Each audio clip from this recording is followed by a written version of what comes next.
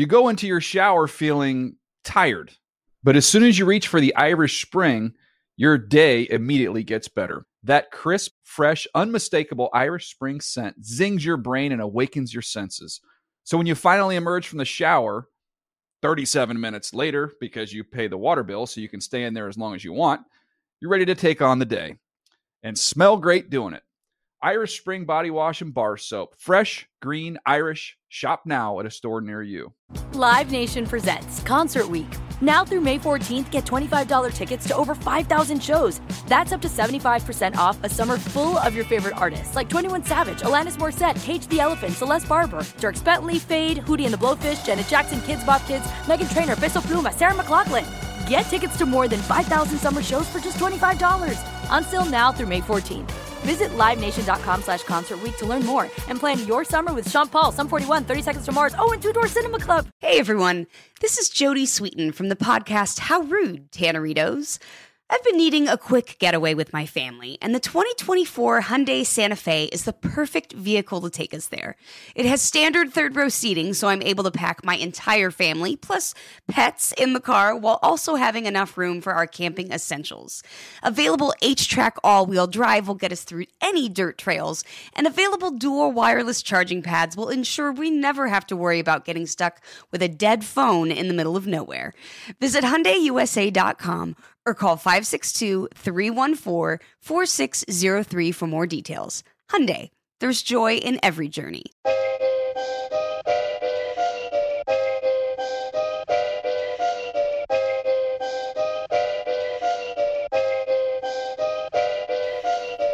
Yeah. Hello and welcome to the Friday Fun Show. Around the NFL's guide to Sunday and beyond. Dan Hans is here from the home studio. Joining me, Greg Rosenthal, Mark Sessler, and the great Patrick Claybon. Nice foursome here. Like it. First time we've had a guest here on the Friday Fun Show. I don't know if Claybon is ready to bring the requisite fun, but he looks ready. No, he doesn't look ready at all. Well, the sound is not... he's also manning a small child, so let's see how this goes. I know he's got multiple duties. I mean, the answer... There's your answer, Greg. Is Claybon ready for the fun? We haven't heard him yet, but he's going to work through the tech diffs. There's nothing but fun here, guys. There he is! This is all we have. We got some spelling games going on. This is fun. I love it. This is what you need here on the Friday Fun Show. This is what the people have been missing. The doctor ordered this. People think that the idea of having young children and constant responsibility is not fun. Well, plug in because it is a ball. And yes, the reason why, if this is a regular podcast, we might stop down and say, oh, we're going to get Patrick's audio working, and then we'll start the show. No, but this is live. That's part of the fun. It's a high wire act, Sessler, and we are here with all the listeners from America and abroad. So thank you to everybody that's on right now. The numbers are going up higher and higher. Sessler, do you have any butterflies when we're in a true live environment? Yes. I mean, even though we just are about a week removed from doing a live show in front of real people, it's this production that gets me very nervous. I'm not sure what to say next. I'm just going to deal with it on a minute-by-minute basis. I get a little nervous about the future of our company after Thursday Night Football, which we're going to get to in a little bit. But also we're going to have our predictions for Week 5 at the end of the show. And also, a constant rebranding, a shifting as we figure out, like Friday Fun Show, working title, that's clear. Our new Spotlight segment, same Spotlight segment with a new name. So that's a little tease. Get ready. I mean, Greg, pinch yourself. I mean, one of the commenters says after Thursday Night Football, another pandemic might sound like fun compared to that. I mean, that's going a little too far. So if you're live with us right now, send in your questions during the show. We will hit some of those throughout the episode. But let's start, yes, as we must, because this job isn't always fun. Just like rearing children, not always fun. There's responsibility. And talking about the American football game played on Thursday is an example. Let's go. Surveys, good protection, slides, fires, broken up in the end zone. Gilmore on Sutton. So the defensive player of the year a couple of years back, and somehow, some way, the Indianapolis Colts, who took their first lead of the game on that field goal, pull out a 12-9 victory. Al Michaels speaks for us all on Amazon. The final call on Russell Wilson's incompletion, in which he missed an open KJ Hamler, tried to stick it into Courtland Sutton, but Steph Gilmore said, "No, sir." Final score, Colts 12, Broncos 9. Overtime win for the Colts. Somehow, impossibly, and Graver's like, "Are you kidding me? I'm trying to win the AFC South over here." And they got the Colts picking up these garbage wins to stay afloat as they try to figure themselves out. Let's get to the Broncos in a bit, because I know in some ways they're the more compelling story. But Pat, let's start with the Colts here, because it couldn't be any more ugly on offense, and yet they found a way with some help from the quarterback on the other side, of course. Yeah, you go into a game without Jonathan Taylor, you're losing offensive lineman. Patrick Surtain has MPJ in absolute incarceration. There's just nothing to offer other than some Alec Pierce. A lot of Alec Pierce. Matt Ryan was chucking and ducking. He had one super weird fadeaway throw. Oh, that was sad. Barely crossed the line of scrimmage, where it's like, ugh.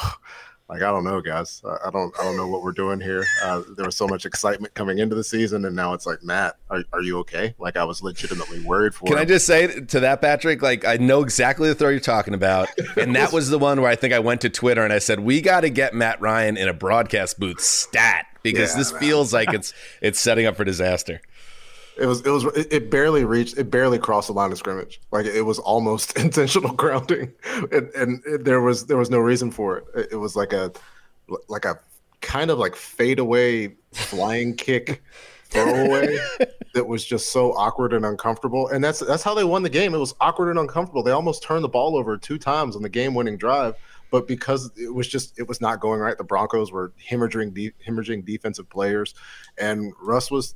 It was a bad Russ game. It was a bad Russ game. A horrible, arguably the worst game he's ever played in his career. And that's what happened. You should have run the ball on 4th and 1, because there was so much conversation. It's like, oh, Nathaniel Hackett, you paid the quarterback all this money. You gotta, and so it's like, yeah, okay. So here we're gonna throw the ball. Like, just run the ball. It's 4th and 1. I think that was absolutely a reaction from week 1 and all the criticism. Although Hackett was quick to point out after the game, we gave Russell Wilson the option to run or pass there, and the run look he thought wasn't great, despite the fact that they ran the ball fantastic their last couple of drives. That was what was lost on it. Like, Russell Wilson hit on a 4th down that they went for the drive before he threw that interception that should have won the game.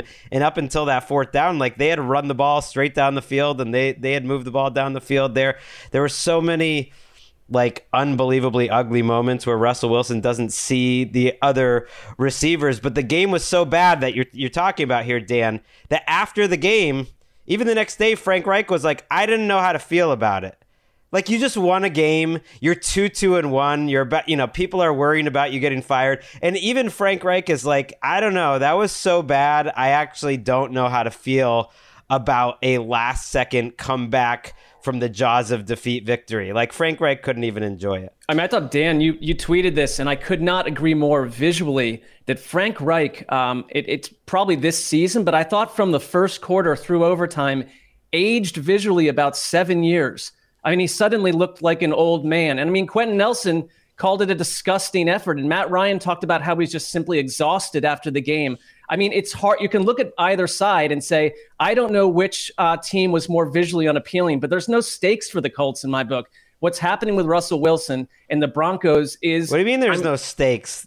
They're 2-2-1. They're trying to save jobs. Here's the thing. I'm saying, like, in general, the Colts, I've said all along, I think the Colts are like a good but not great team. I don't even think they're good. So I'm not really concerned about their final destination. But the Broncos experience, and that there's nothing greater than the cutaways to the fans in the stands. Like last night in every one of these games that are just like, this is what you sold us all offseason. Like, who's at fault here? This is like utter dumbness from the outer reaches. Like, it's the most unwatchable football product we've seen in years in Denver, and that's saying something. I think that was one of the. It's certainly in the conversation for the worst primetime game I could remember. And I was thinking about it when it was through. And we'll get to more of the fan stuff a little bit later in the show. But when it was through, you got this sense that in terms of Denver's where they're at as a team, even when it looked like they were going to win the game because the Colts were totally lost on offense, you could tell the Broncos and the fans on the sideline, no one was happy. But it's like, we're going to win this game, but we're not going to feel any better about ourselves, and there's going to be a lot of questions. And then when Russ throws the second pick, which was brutal, and they give up the field goal to tie it, and then can't get a stop in overtime, and then can't match it, that's kind of the worst type of loss you could have, because there's two type of brutal regular season losses. Let's keep out like it knocked out of the playoffs in week 18 out of it. But there's the one where you suffer some type of catastrophic injury to one of your best players, and then you work your way through a game and you lose the game on top of it. And then there's a game like this where you're ahead, but the feelings are terrible, and you know there's something broken about what's going on here, but you're going to win and get out of it. And then you get caught from behind and beat in a game like this. And I don't know how the Broncos recover from this, where they're at right now, because the vibes could not be worse around this team, the coaching staff, and of course the quarterback, who we can't, I know it's everyone's piling on Russ right now, but when you deliver a performance like that and you start the season like this, Patrick, there's no way to deny that his failures are a major part of the reason the Broncos are one of the biggest busts in football. Absolutely. He's a part of it. Nathaniel Hackett's a part of it. Melvin Gordon's fumbles, absolutely a part of it. The defense does not deserve this from the other side of the ball and the coaching staff. They have been so good. They lost a couple of guys last night. Garrett Bowles lost last night as well, carted off. And so it's like both of those bad case scenarios, Dan, where you're talking about where you're ahead and right, and you somehow eke out of it, but everybody's worried. But also you guys get hurt. Also you lose in heartbreaking fashion. And it's like, where are we going here? We're committed now to this quarterback. We're committed to this situation. How do you continue? And all you can really say is that the season is long, the ball's not round, and a bunch of weird stuff can happen. And we've just seen it too many times, right? If you have talent, then you're not out of it. And we've seen Russ do this. This is not like this is Brian Hoyer out here. We've seen Russ be a good quarterback. So you can at least hearken back to that. But what we've seen this season, no, it's been awful. It's been bad. We've never seen him at this level. I think he's shown hints of it over the last couple of years. This is obviously him in a new system, but he's been in a lot of new systems. I mean, that's the thing, is we've tried a million different systems to try to like figure out where Russ's weaknesses in terms of throwing over the middle and not seeing the whole field can match up with his obvious strengths. And now the weaknesses are just like crazy there for everyone to see, because almost every single one of these third down throws where he dumped it off like Alex Smith, like at his worst, when it was like 3rd and 13 and he's throwing it 5 yards, like they almost immediately showed someone wide open on the other side of the field, and Russ just didn't hit it. And there were like 4 or 5 throws that weren't close to anyone, that were like way out of bounds, or were hitting like a huge patch of grass where no one was there. The most telling play to me was one where he was scrambling around in the red zone forever, and it was like, oh, here's the old Russ, like this is kind of a crazy old Russ play. And then at the very end of it, he just winged it as fast as he could, and it hit the play clock, and it just like hit the play clock at the back of the end zone and went like clunk. And I was just like, what is happening here? It's like him and Ryan are 2 of the worst starters in the league right now, and that's just even me as a huge Russell Wilson skeptic could not have expected anything like couldn't that. You say the game became sort of beautiful in the sense that, and I'm not saying like it was fun to watch, but no Thursday night football game this year has attached itself to bigger talking points at this point. We were watching Russell Wilson's like entire career change before our eyes over the course of one night. And I'm wondering if he'll ever return to what we thought, or if this is something, if you're a Broncos fan, you're thinking, we just married the wrong person. We just signed up for this guaranteed money for a long time. And if it doesn't get better, this thing is going to become as ugly as any story in the NFL. Might have married 2 of the wrong people. Right. You can get rid of one of them. I think that's part of this story here, because I also sense you could definitely go down the road of Russ is washed, or he's not close to the same guy he was anymore. And now the data and the stats, it's starting to back it up. So it's like, okay, but he doesn't look comfortable in this offense. And I still don't I hated that last play call, even though Hamler did flash wide open. It just seems like the whole scheme is out of whack. But it's also, I think, to your point, Mark, kind of open season. Russ is a guy that people, and we're not innocent in this, like we've long kind of poked fun at Russ and his public, the way he postures and the way he presents himself. And sometimes it comes off as inauthentic. And then you have on our own airwaves on NFL Network, I want to play Kyle Brandt. This is an example of like why this game, as bad as it was to watch, is weirdly good for football, because it brings heat and it brings discussion. I think Russell Wilson is one of the least authentic personalities we have in this league. I think Russell Wilson is a poser. And that doesn't mean he's a bad person. I actually think he's a good person. I think he tries to be something that he's not. And when you make the $245 million, you either got to be a really great guy with the locker room who loves you, or you got to be an amazing player. And then he wasn't done. He does not like Russell Wilson, Mr. Brandt. You know, I work the NFL honors. I work the red carpet. Kelsey comes by. Rodgers comes by. Russell Wilson shows up with his sunglasses and his wife, and I think they think they're Jay-Z and Beyonce, and they will literally put their hand up and say, no, we're not talking. Why? Because you think you're that cool and you're that famous and you're that amazing and everything is so perfect. That does not work in a locker room unless you are really good or really, really good guy. Greg, we talked about in London the comparison and how it feels similar, A-Rod and Russell Wilson, Alex Rodriguez in baseball and Russell Wilson in football. There's just something about this guy. So a game like that, an island game where he sets himself on fire, it was kind of the perfect stew for these type of reactions. Right, but including from their defense. Their defense is balling out. They're like a top 3 or 4 defense. Baron Browning had one of the best games any pass rushers had all season last night. He had 10 pressures and 5 QB hits in 21 pass rushes. I've never heard of such a thing. Like they have been incredible. That actually gives me some hope for this Broncos team, because as bad as they've been, they look like they have a top 4 or 5 defense. But we've been annoying people with Russell Wilson takes for a while. Great. I got you guys all upset last year with the take. Let's listen to it, Justin Graver. Oh, Greg. I'm not too high on Russell Wilson right now. To me, I don't want to be giving up a ton of first round picks for Russell Wilson right now. That was you know just what? During the game last night, searching through the archives, I knew, and I wish I had sent this to you guys on Twitter or on text. I knew Greg was going to replay a Russell Wilson tirade from last season. I didn't even remember this. Do you remember? It was the Mac Jones. Listen, Greg, the whole idea was, do you want? But it was a legitimate football argument, because it was the whole idea was, would you trade a ton of first round picks for Russell Wilson? And I said no, I would not trade him for almost any of these first round picks. At this point, I think he's past that point of his career, and I'd take Mac Jones over Russell Wilson. Right. And you guys at all my mention, I wouldn't have remembered it, but I got a lot of mentions. You're on a season left. You're on a bit of a heater, Greggy, and you deserve this moment because Geno is balling out. Russell Wilson is sucked. So I am not going to say you shouldn't call that up. That's good.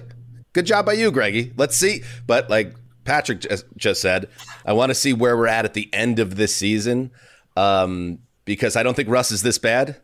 I don't think he's washed, but I will say Nathaniel Hackett, and we should move on, but my last thought on this game, and then anybody else that wants to chime in, I think he's on a hot seat already. I think it doesn't happen a lot. We've talked about this, a one-and-done coach, but if this is the way this holds, and you have Russ under contract, and it doesn't work this year, first thing you're going to do is start over on the coaching staff. I would not be surprised if that happens, if this stays the course, because that would be ugly. Can I say one little thing about Kyle Brandt and NFL honors? Dan, you and I used to cover that, and it was a chore, let's be honest. But the first time I ever did, it was right after Russell Wilson's first season, and I waited around for 30 minutes to interview him, and he couldn't. It wasn't because of him that I waited. It was just the way it went. He couldn't have been nicer, kinder, more humble. He was a totally different person. So to hear what happened with Kyle Brandt and him, I think that speaks to the change of the Russell Wilson experience and what he's done in his life since then. I do think he's probably a nice person, but there's a lot of artificial substance going on there. Or it could have just been an accurate portrayal of an event that took place. Like at any point, somebody could meet me and I could be a certain way, and they could say, all right, that's Patrick Claybon, right? The idea that Russ is uniquely disingenuous when it comes to NFL quarterbacks is kind of weird to me, because it's not like all of these guys are really giving us the 100% truth about how they feel about a given thing. I think the other quarterback on the field would be a clear example of that last night as well. And it kind of drives home the fact that we don't really know any of these guys. And in terms of like how it works in a locker room, Percy Harvin knocked out his teammate, and then they went out there and won the Super Bowl. if you execute, it doesn't matter. Like, people work with people that they don't like all of the time. Like, sometimes it just goes south. As for why like Sherm and Doug Baldwin and all these guys have such vitriolic energy for Russ when he like threw a pick on the goal line, like why it's that intense, I don't really know, because I don't know these people. And I think like it's very important for all of us to remember that despite the interaction, despite the exposure, despite the access that we have, we don't necessarily know these people. And I feel like sometimes the pendulum swings back a little too hard, and we're really getting after Russ when he doesn't have like sexual assault accusations. He's not lobbying for people to not take a vaccine. He's not doing these other things. People are going like pretty hard on Russ right now. And I'm with you on that. That is a clay bomb. Everybody get under the table, duck for cover, because I'm with you too. But there's something about him that just for whatever reason makes him a target. And well, his game is also divisive, and I think it always has been. I think there's always been people that thought like that if you're a real football guy and you want quarterbacks to be a certain way, like he's had these shortcomings, and now they're coming out a little more. I did want to just support your point on the coach, Dan, and point out this ownership. Well, if you're supporting my point, then go on. Yes. This ownership did not hire Nathaniel Hackett. I think that's really important in terms of the timeline. And they did give Russell Wilson a somewhat unnecessary contract. I would say totally unnecessary. He had 2 years left on his contract already, making him one of the higher paid quarterbacks in the league. And they extended that thing 5 more years at a time that was unnecessary. But the ownership did give him that money. They did not hire Nathaniel Hackett. So I think that supports your Hackett could be one and done idea. GC, good call. All right, before we move on, I thought the only true positive to come out of Thursday Night Football was Al Michaels, who doesn't care. Like, there's nothing you can do. How many billions of dollars is Amazon worth? The bosses in the highest levels of American corporate society. There is nothing anybody could tell 75-year-old Al Michaels on Friday morning. You've been too critical of the game. We want to keep people engaged. Don't tell them the product is bad. Al don't care. This is how I'll start with this. Here's Al Michaels calling the end of first half field goal going to break. Well, what do you know? 6-3, we are back in a half minute. How about an Al Michaels reel? How about that? Al Michaels is annoyed reel. Type of game you'd like to have in the 5th Regional on CBS on Sunday. Lest anyone think we couldn't find highlights, we did. 6-3, Denver at the half, 9 points, tied for the third fewest in the first half of a game this season. Third? Yep. Forgive me for getting excited there. We haven't seen a lot of offense. No, I get you. I mean, I was like, wow. Right. That was beautiful. You know, I'm only half kidding, but sometimes a game can be, at least to this point, so bad, it's almost good. You know what I'm saying? No. Okay, don't. You know no, what I'm not feeling that just yet over here. You know, if a game is like sort of bad, it's not good. Yeah. Good performance by Michaels. Bad performance by everybody else connected with the game. Herb Street's like, what? What's going on here? Al is in like this great place in his career where you can't tell him nothing. Even Roger Goodell, if he's watching that broadcast like last night, I think is laughing at Al. He knows. All right.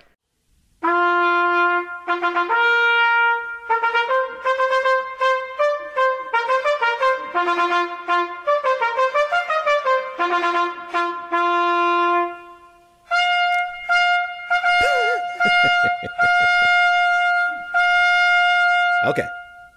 It always goes on about 6 seconds longer than I expect. It is time that every week each of us takes a turn. The floor is ours. It is our time to shine. In a segment has been rechristened in the name of Chris Wessling. It's about me. It's about me. And I want to talk about, it's my turn, I want to talk about fan entitlement. I grew up in New York as the rarest of birds, a fan of the Jets in football and the Yankees in baseball. I have lived in opulence and I have lived in squalor as a fan. My teen years, which are kind of the most formative in sports fandom, featured a 1996 to 2000 stretch where the Yankees won 4 World Series titles. And that drip for the Yankees has slowed considerably this century, But I get and I know that I'm entitled, that I'm blessed in that realm. The Yankees start another playoff run on Tuesday. They haven't had a losing record since 1992. Then there's my Jets fandom, which has included 0 Super Bowl appearances in 42 years on this planet and counting.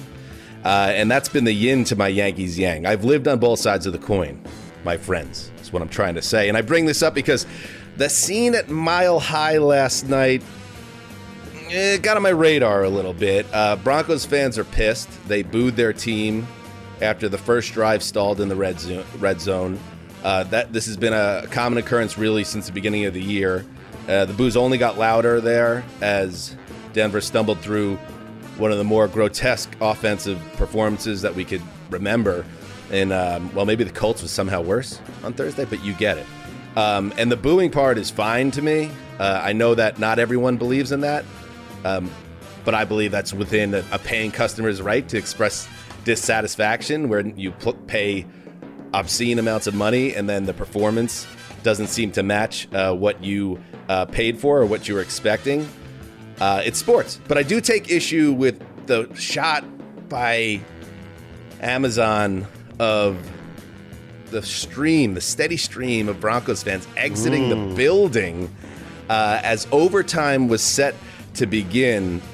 And I understand they had every right to be disgusted by Denver's performance through 4 quarters, but bailing on a tie game at the coin toss is, to me, the peak of fan entitlement. And just a reminder, this is an organization with 8 Super Bowl appearances, tied with the Cowboys and Steelers for second most all time, only behind the Patriots.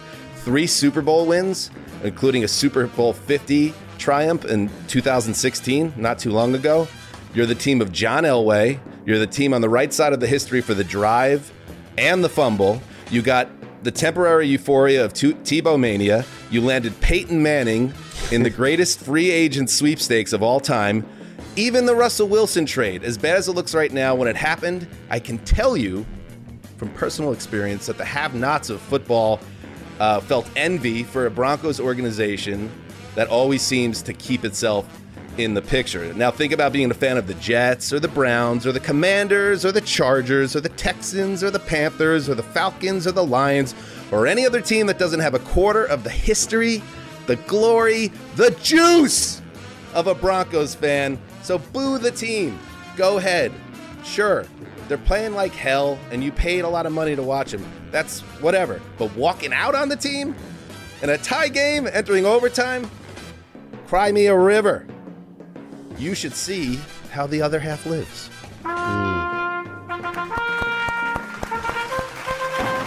The clapping is the sound of the ruler hitting their knuckles. Like, get back in the game. What are you doing? Our audio listeners really should check this show out on YouTube because the stream of the viewer commenters was making me laugh and I enjoyed it, and it adds a lot to the proceedings. I like Blake Wingo, old man yells at cloud. Okay. Whatever, Blake. It's old man yells at crowd is what we're looking for. Ooh, I like that. It's hard. It's a hard overtime. That's a tough spot. I'm with you. Although I do think, as someone who's lost a little bit of juice after seeing their team reach the absolute pinnacle, once you've seen the mountains, once you've seen the very best, it's like, probably never going to get there again. It's hard to get the engines revved. I'm with you, Dan. Like I lived in Denver for years, and I do think in general, the Broncos fans historically have been like a top 5 fan base.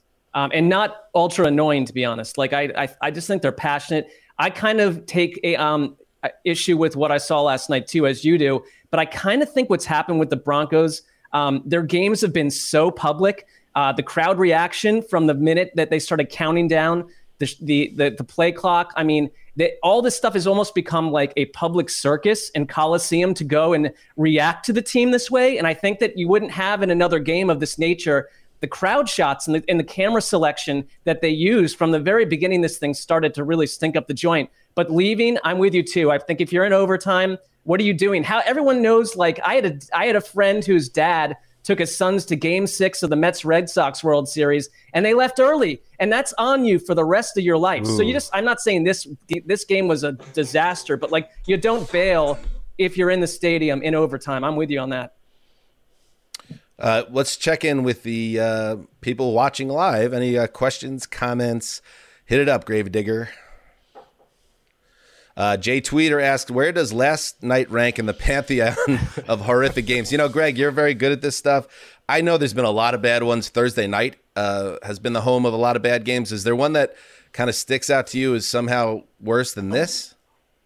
No, because it didn't cross over into the so bad it's good realm, which are the ones I enjoy. Like, so ugly, it's good. I think the fact that there's these two like potential Hall of Fame quarterback, like, it made it unfun. It never got to the fun place. Even Al said that at one point. Like, they were like, are we getting to depressing, a good, right? Yeah, it just was sad. Like, my kids are starting to get into watching sports now. Jack's turned 8 and Harry's 5.5, 6, and he just likes what his brother likes. And they have time for their bath, and sometimes I'll tell Emily, I'll be like, let him watch the end of the game. In this case, I was like, no, there's nothing to be gained here from them watching this game. It was just kind of a sad, sad game. What else do we got? Dan, this is from Greg Scamado. Just double G there, Greggy. Dan, how early is it to call a team moribund?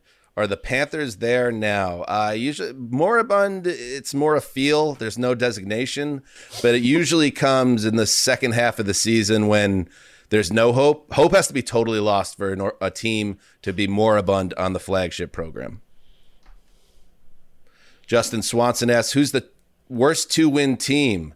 Patrick, you got this one. Rams, Jets, Broncos.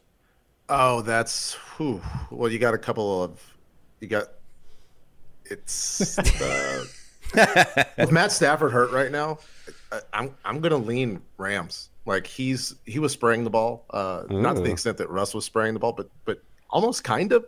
Yeah, I think the Jets are a better 2-win team, considering the opponents right now. Perhaps. Wild. I mean, maybe I'll feel different after, maybe Cooper Rush, the slippers come off a little bit. But yeah, I'll go with the Rams right here. Yeah. All right. Jonathan Webster, Greg, what's the story behind the owl painting behind you? It's a good one too. My grandfather Heinz Rosenthal painted that. I don't know if there's much more of a story. Is that true? Other than, yeah, he was a painter, and we've got many. And the reason why this one's out is my daughter loves owls, and I've rotated and so it's been out in the house for the last few years. Where's your artwork? Do you have something going on quietly? I am not artistically inclined, unfortunately. I'm a huge That's a lie. Disappointment in that realm. I tried. I was always terrible. My brother's a virtuoso musician, extremely talented musician. I always wanted that, but it's not in me. It's not in me. You're great at fantasy. He's sandbagging. Yeah, no. Absolutely. He was also in a prog rock ska band. So he has musical talent as well. I was also best director one-act plays my freshman year in high school. How about that? There you go. Robbie asks, question for the heroes. Mark, I want you to handle this one. Would you all change your preseason playoff predictions at this quarter point through the year? No, I'm going to stick with what I picked. I also don't recall what I picked, so it would be a strange exercise to. Right, I would stick with it because for the same reason I don't want to go check, but I'm pretty sure I had the Colts and Broncos in the playoffs, so I'd probably change that. I'm feeling good. I got the Eagles over the Chiefs in the Super Bowl. I want this thing to end Greg, all right, now. Throw it to another clip, Greg. No right, Broncos. One more.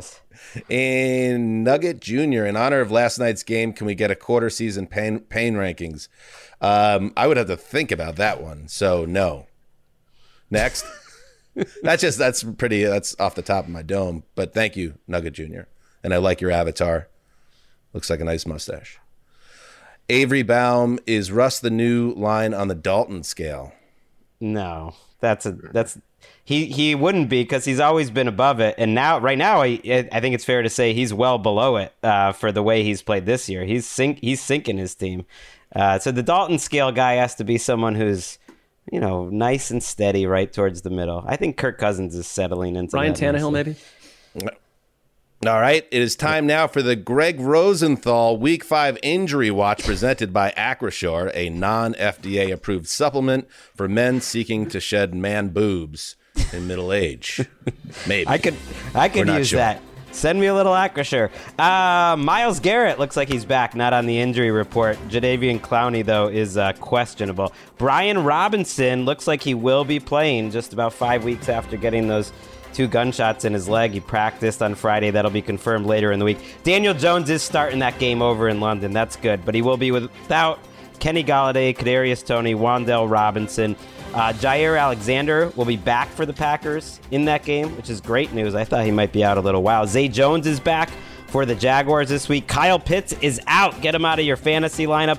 Amon-Ra St. Brown was back at practice Friday, might play for the Lions.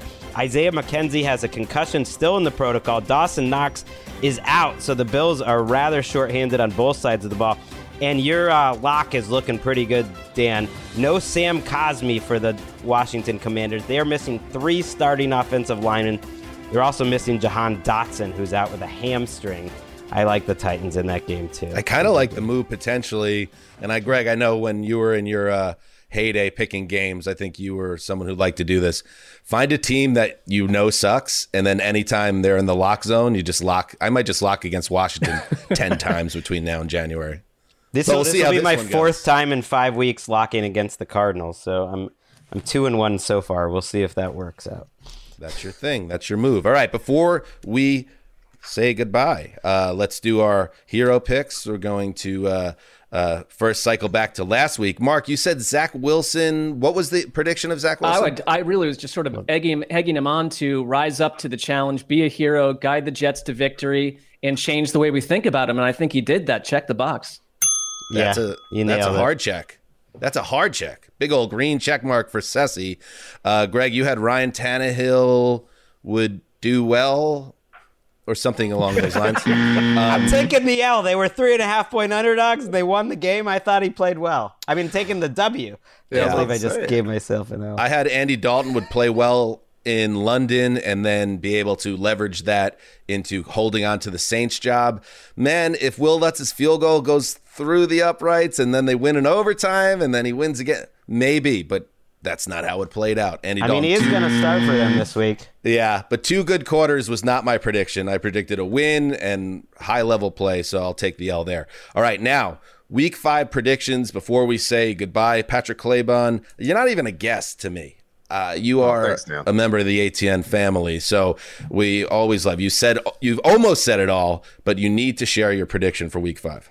Yeah, let's get bold. People in this fantasy world were frustrated about Travis Etienne's production. He gets in the end zone twice against the Houston Texans. 2 touchdowns for Travis Etienne. Beautiful. I like that. All right, Ceci, I have a double prediction, and it's result-based. The Jets are going to beat Miami by 10-plus points. Zach Wilson is going to... You're all over the Jets this year, and I love this it. Is just what I saw this morning. Zach Wilson, 350-plus yards, 4 touchdowns. And this, part 2, the Falcons are going to beat the Bucs by 10-plus points and not even make it look close. All right. Whoa. You just made that really hard on yourself, but I admire the moxie. Greg Rosenthal. All right, my prediction is just that Travis Kelce wrecks shop against the Raiders. It's like all these other tight end come along lately. Darren Waller is going to be the future. Kyle Pitts is going to be the future. Here's this guy. Who's still the best tight end in the freaking NFL? It's Travis Kelce. He's on pace to have one of his very best seasons ever. Travis Kelce. He's still got the championship. Wait, what is that? But what's your prediction? Because this was hero of the week. Good. He's the hero. The sun's going to rise in the east. What does that mean, though? He's going to be fantastic. How do we decide whether does he need to win the game or what? You're not giving me Ryan Tannehill from a week ago. That's BS. I just checked his PFF score. It's 70. That's over the bar of you were pretty darn good at 70. You have so many things going your way, Greg, right now. Between Gino and Russ. Like Tony Soprano once said, you got 2 Virginia hams under each arm and you're crying poverty on that. I will go with, I don't like this one. This one's not positive, but the closer we get to Sunday, the more I hate the Detroit Lions going to New England. I think Bill Belichick, even with a compromised offensive situation at quarterback, sees holes all over that he could exploit in attack. And I'm predicting 200-plus rushing yards for the Patriots and a win that drops the team of ATN into moribund territory. No, this is the fun show, Dan. Right, I know. You can't be picking against the team around the NFL. It's going to be fun for Greg and all the other Patriots minions. This is Dan's move. I remember he used to do this quite often with teams of around the NFL. He would never really get on board, and he would pick against them regularly. Wait, whoa. Pump the brakes. I love the Lions. I did a whole Hard Knocks podcast on them. I really enjoy them. Then you could quietly believe that they were going to lose and not put it out into the universe on the show. You could choose anything. I want to change my prediction now. Jared Goff, 3 touchdowns, Lions. A prediction off. I like that. Good. You know what? I'll trade that. I'd rather be wrong than right, but I'm just saying it's just a feeling. It's in the air, and I don't love it.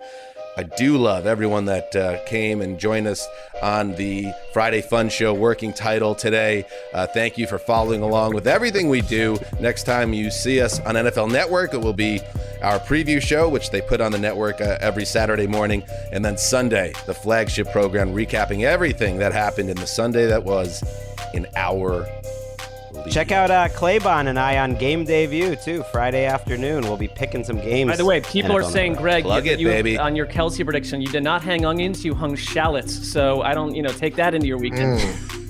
Well, I'm 0 for 4, so I need something. Tiny gonads. Until Sunday, heed the call.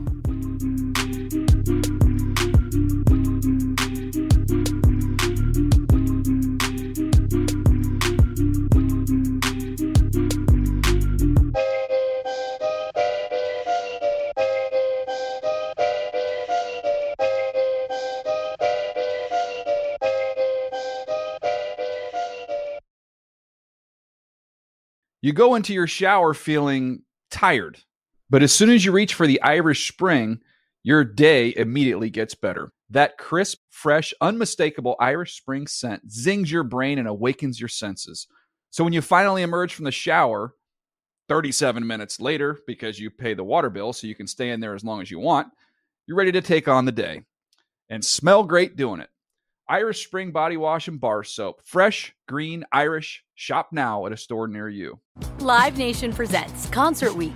Now through May 14th, get $25 tickets to over 5,000 shows. That's up to 75% off a summer full of your favorite artists like 21 Savage, Alanis Morissette, Cage the Elephant, Celeste Barber, Dierks Bentley, Fade, Hootie and the Blowfish, Janet Jackson, Kids Bop Kids, Meghan Trainor, Peso Pluma, Sarah McLachlan. Get tickets to more than 5,000 summer shows for just $25. On sale now through May 14th.